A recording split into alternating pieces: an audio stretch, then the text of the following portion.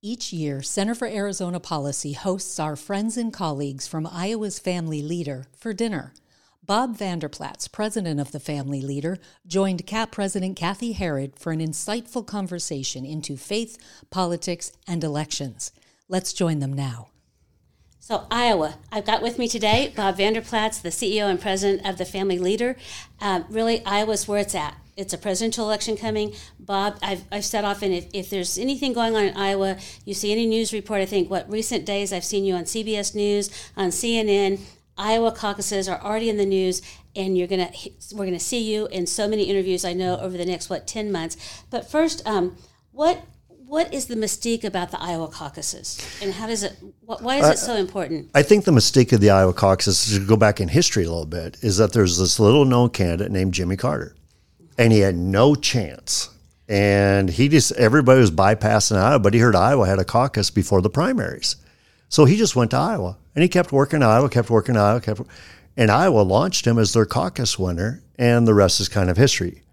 So after Jimmy Carter did that, everybody started paying attention to the Iowa caucuses, which really elevated its status. And so I think what's the mystique about it, though, it's retail politics. Iowans are not easily enamored, and so they want to shake your hand. They want to look you in the eye. They want to ask you frank questions. They expect honest answers. They're Iowa nice, but they don't give their support or endorsement very quickly.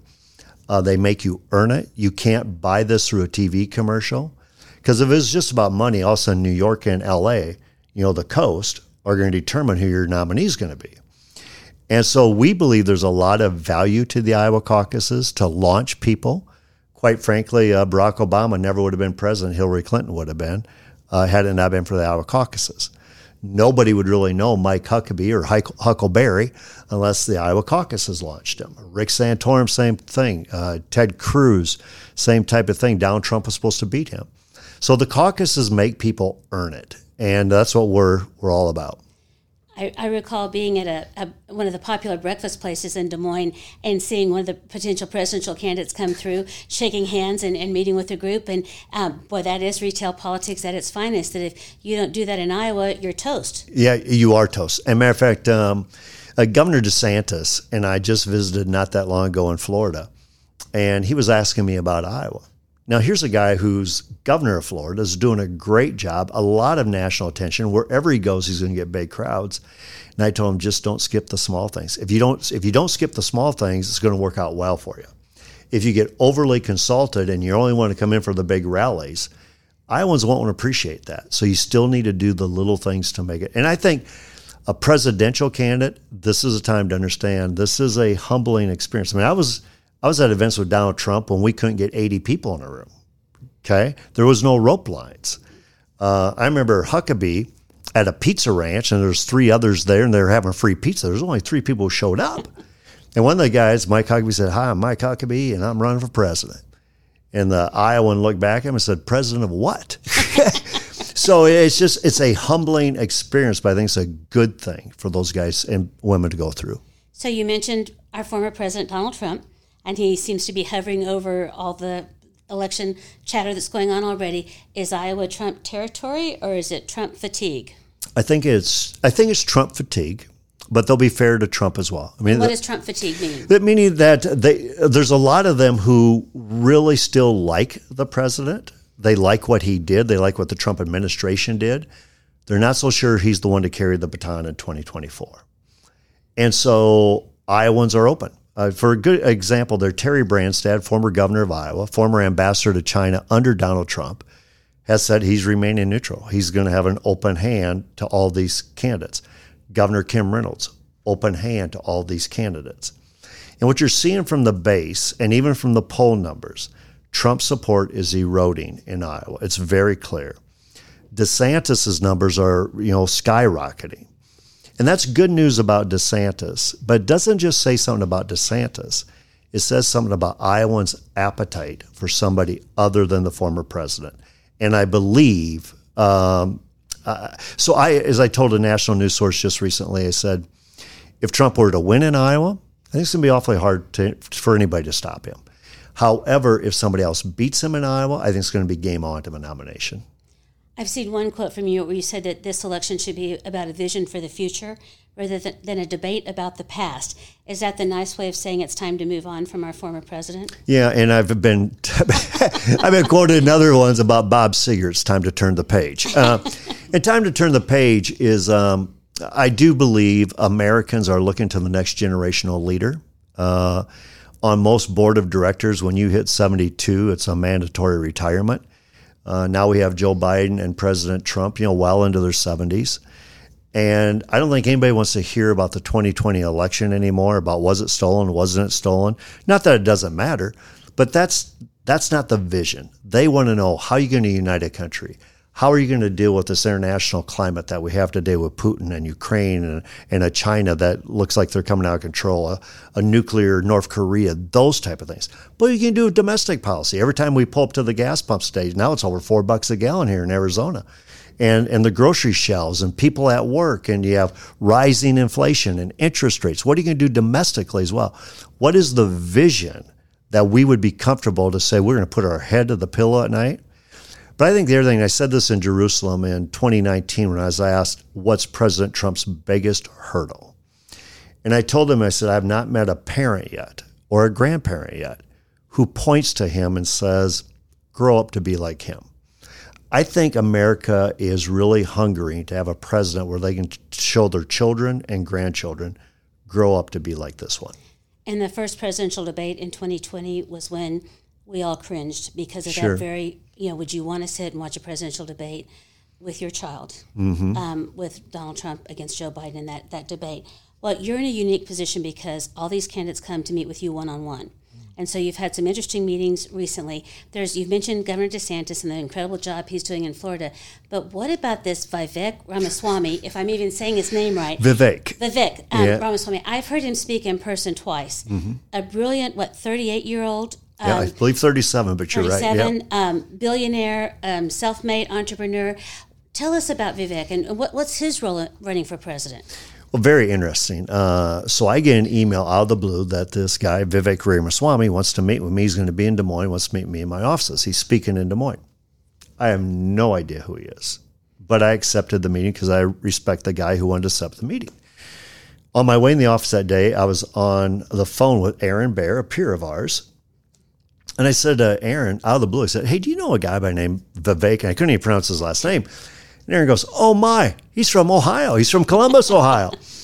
And so we met, and Vivek and I had a great conversation. And I went home and I told Darla, I said, there's very few people you meet that you go, they're very rare. Vivek is very rare. He's bright. He's brilliant. He's articulate. He has a way to communicate things that a lot of people don't. He's well positioned to take on the wokeness because of him being from an India background, his parents being first-generation immigrants, also take on religious liberty from his background being a Hindu. So it's just not these white Christians who are telling.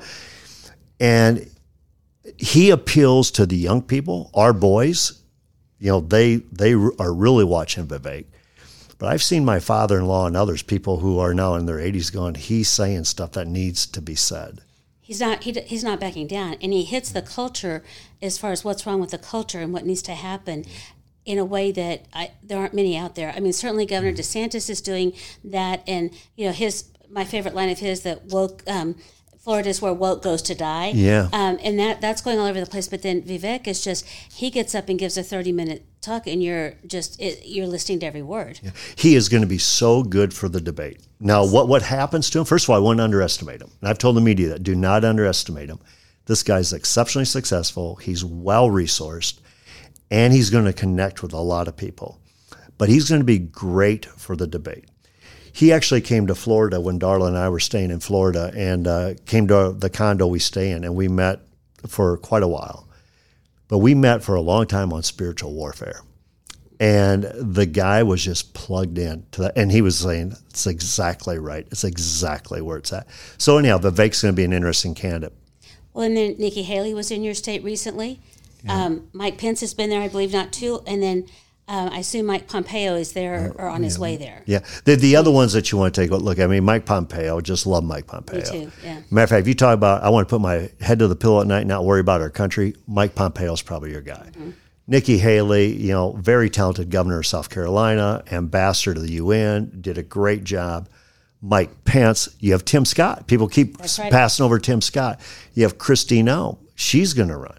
You have, you mentioned it too, but there's a lot of great candidates. We have a very deep bench, and we're going to get a chance on July 14th at our leadership summit to have these guys interviewed to find out, where do they stand on things. I wanted to mention that. So for our listeners, that will be live streamed or be on, I've watched it on C-SPAN before, but give us the date again. This will be July 14th. It's an all-day event. It'll run from 9 o'clock to 5 o'clock.